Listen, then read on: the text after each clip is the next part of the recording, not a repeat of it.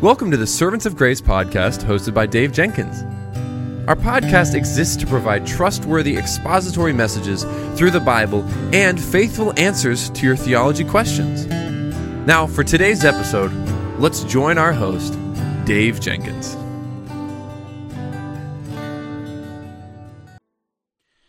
Well, welcome to the Servants of Grace Theology segment. My name is Dave, and I'm the host for this show. And on today's episode, a listener writes in, and they have a great question. And the question is this: How do I have family worship?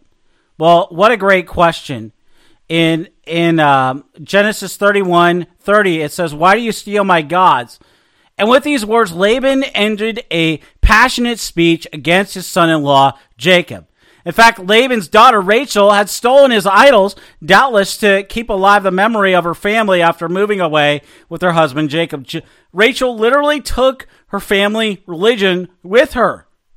And we need to say that every family has a God. Every day, young adults leave homes with gods of self-fulfillment, self-actualization, money, leisure, work, or even ministry. In fact, some leave with the God of Abraham, Isaac, and Jacob. To a large extent, the difference is determined by how our families worship in the home. Family worship it's the regular use of scripture, song, and prayer by a family unit guided by the head of the household, the man. If you're a man and you're listening to this, guess what? You are to lead your family in the scriptures, in the Word of God. You are to love your spouse with the love of Christ. And by the way, that's not an option. That's a command 5 times. In the 5 to 6 times in Ephesians 5 in the most English translations. Guys, we're commanded to love our wives. In the Greek, it's actually 6 or 7 times. Same word. And so this is not an option. God has commanded us. And when God commands us, He provides the grace. Remember, Ephesians 1 says that God's grace superabounds towards us. We have the Holy Spirit. We are indwelt by the Spirit. God has called us to lead our homes in the Word of God and in the grace of God. And so I'll say it again. Family worship it's the regular use of scripture, song, and prayer by a family unit guided by the head of the household, the man. Family worship, it needs to be said, is not just a mere religious exercise that we check off. It is a meeting with the triune God in His spirit of adoration by the means of 3 ingredients. First, family worship centers on the Word of God. When we read the Bible, God preaches about Himself and the indescribable gift of His dear and precious Son, the Lord Jesus, to a needy world. This message is not just to fill our minds with more knowledge of the Word of God. It's for our heart transformation in all of life, but it's also for our worship of the triune God. Second, family worship is done through singing. God's people sing. 150 Psalms reference singing around 150 times. The New Testament in Colossians 3:16 calls us to sing, and that includes in the home. Third, family worship through prayer. Since prayer is the chief way by which we show thankfulness to God. See the question and answer 116 of the Heidelberg Catechism for an example of this. Our prayers must be worshipful, not merely formal, not just rote, whatever. Family prayers need to reflect the Word of God. They need to be shaped by this Scripture. A good example of this, read and study John 17. Family worship is regular. As illustrated in the practice of the early church, weekly congregational worship is insufficient for families that have been touched by the grace of God. Scripture exhorts us to worship God daily, giving Him glory in all things in Psalm 92:2 and 1 Corinthians 10:31. Before God established worship in the tabernacle, His people worshiped in tents. Psalm 118:15 says, "The voice of rejoicing and salvation is in the tents of the righteous." Job's piety shines in his prayers for his children in Job 1:5. The faith of young Timothy blossomed in the fertile soil of family worship. 2 Timothy 1:5 tells us. And so Christians must spend time alone with God in prayer. But they also should worship God together with their families through the use of Scripture, song, and prayer. Well, Scripture requires family worship. Specifically, God requires men, like good shepherds, to lead their families into the green pastures. God expected Abraham to command his children and his household after him that they keep the way of the Lord in Genesis 18:19. Consider also the example of Cornelius, a devoted man who feared God with all his household, Acts 10:1 says. And so it's no surprise that when Peter came to Caesarea to preach the gospel, Cornelius rallied his household to attendance, saying this in Acts 10:33, "We are all present before God to hear all the things commanded you by God." Family worship is an indispensable instrument for both the old and the young with the consciousness of the Lord, His Word, and our call to worship in all of life.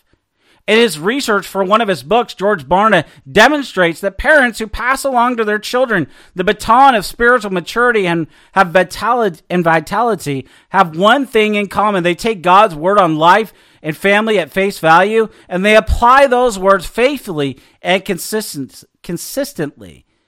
Missionary John Patton relates the indelible impact family worship left on his life, saying this: "When on his knees and all of us kneeling around him in family worship, our Father poured out his whole soul with tears for every need. We all felt as if in the presence of the living Savior and learned to know and love him as our divine friend." Children, notice when worship is only once a week, like on Sunday. You see, God worked powerfully in the young lives whose souls are warmed by the incubator of family worship daily. Now, many families are convinced by the need of family worship. They struggle in application. They struggle in implementation. What can be done?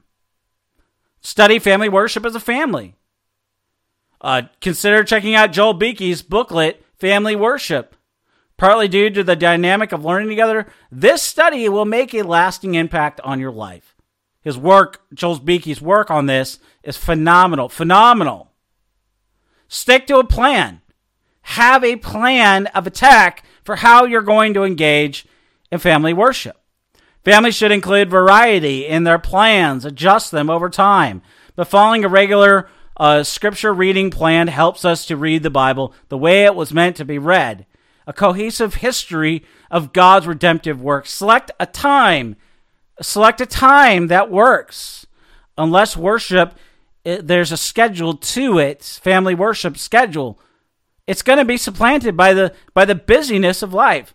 Some families will flourish with morning worship. Others will meet in the evening. Families that find no time in their week for daily worship will need to find time and make that time in their schedule.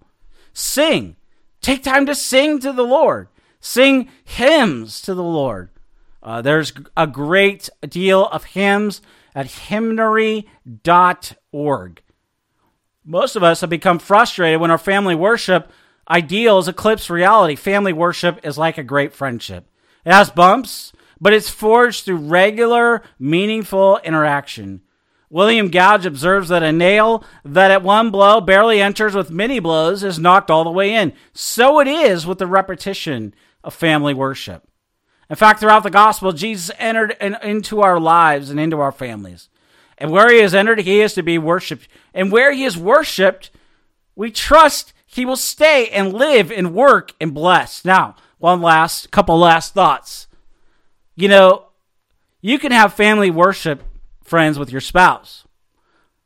Engage in theological dialogue on biblical and theological issues with your spouse.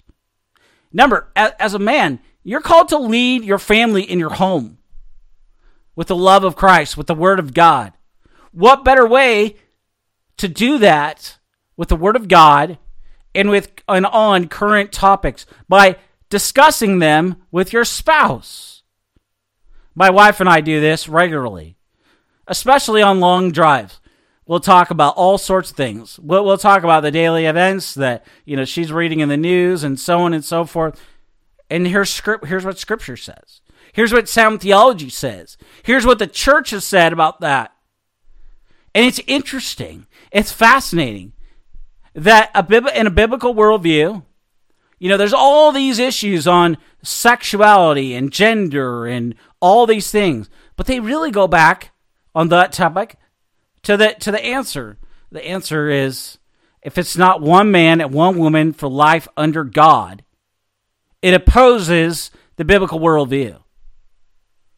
There is, on matters of government, for example, that God is the one who puts rulers in place. Whether they're good or bad or evil, he's still sovereign, and he can still use them for his glory. And a lot of people struggle with that. But here's the point. Have those conversations on those topics with your spouse. Use even the current events of the day, the current issues of the day, whether that's COVID-19, whether that's whatever's in the news. Use that. Bring the Bible to bear on that and talk about it. That's why here at Servants of Grace, we are doing more and more of this because we want to help you grow in this area. And it starts in your home. Men, it starts with you leading with the Word of God. You have nothing better to say, by the way, just like your pastor doesn't. The only helpfulness that we have for our spouse, for our children. For if you're an uncle, say you don't even have kids, but you have nieces. You have nephews. You have something to say to them.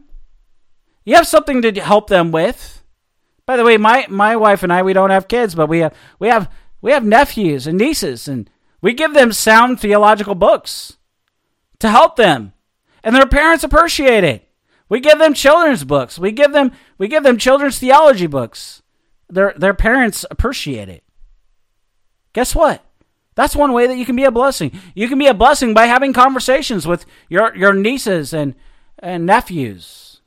You can be a blessing to your family by talking about current events and bringing the Bible to bear to them. They may not like that, but you know what? You're still being a blessing to them. Because the Word of God, Isaiah 11 says, will not return without void. The Holy Spirit will use the Word of God. He uses the Word. He uses the Word in the life of the sinner. He uses the Word in the life of the saint to help them, to convict them, to point them to Christ, to send them out on mission for the Christian.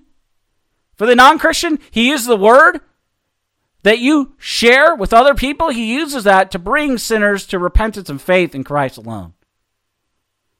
It's in our homes, friends. We want to stop seeing the deconstruction and the destruction of our society. Men, it starts with you. Stop being apathetic in your home. Step up and lead by God's grace with the Word of God. Have those conversations with your wife. Love her and be intentional about it. By the way, I remember very early in my marriage to Sarah, somebody writing us a letter. And they said, one of Sarah's family, they said, Dave, find Sarah around the house and give her a hug. The point behind that, I realized even years later, was, guess what? Dave, be intentional. Find your wife. Find Sarah in the house.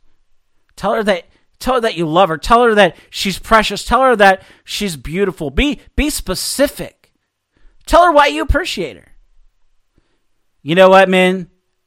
I'll just say this. If you do that, your wife's going to really, really appreciate it. And she's going to feel valued. She's going to feel loved. She's going to feel treasured. You as men are called to do that. That's part of loving your spouse. That's part of, in a 1 Peter 3 way, living in an understanding way with your spouse. Loving her, caring for her, with the love of Jesus revealed in the Word of God. Man, there's so much I could say about this, but I want to thank you for listening or watching this episode of the Servants of Grace Theology segment. And may God bless you and keep you as you begin, men, to lead your families in family worship. Until next week, may God bless you and keep you.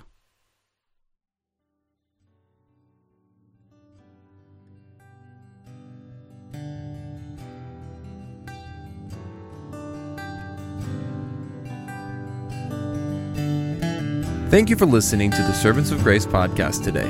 If you enjoyed the show, please subscribe, leave a rating on the app, and share our episode with your friends and family. If you'd like to, you can follow us on Instagram at Servants of Grace, on Twitter at Servants of Grace, or by searching Servants of Grace on Facebook. You can also find this podcast on the front page of our website at servantsofgrace.org.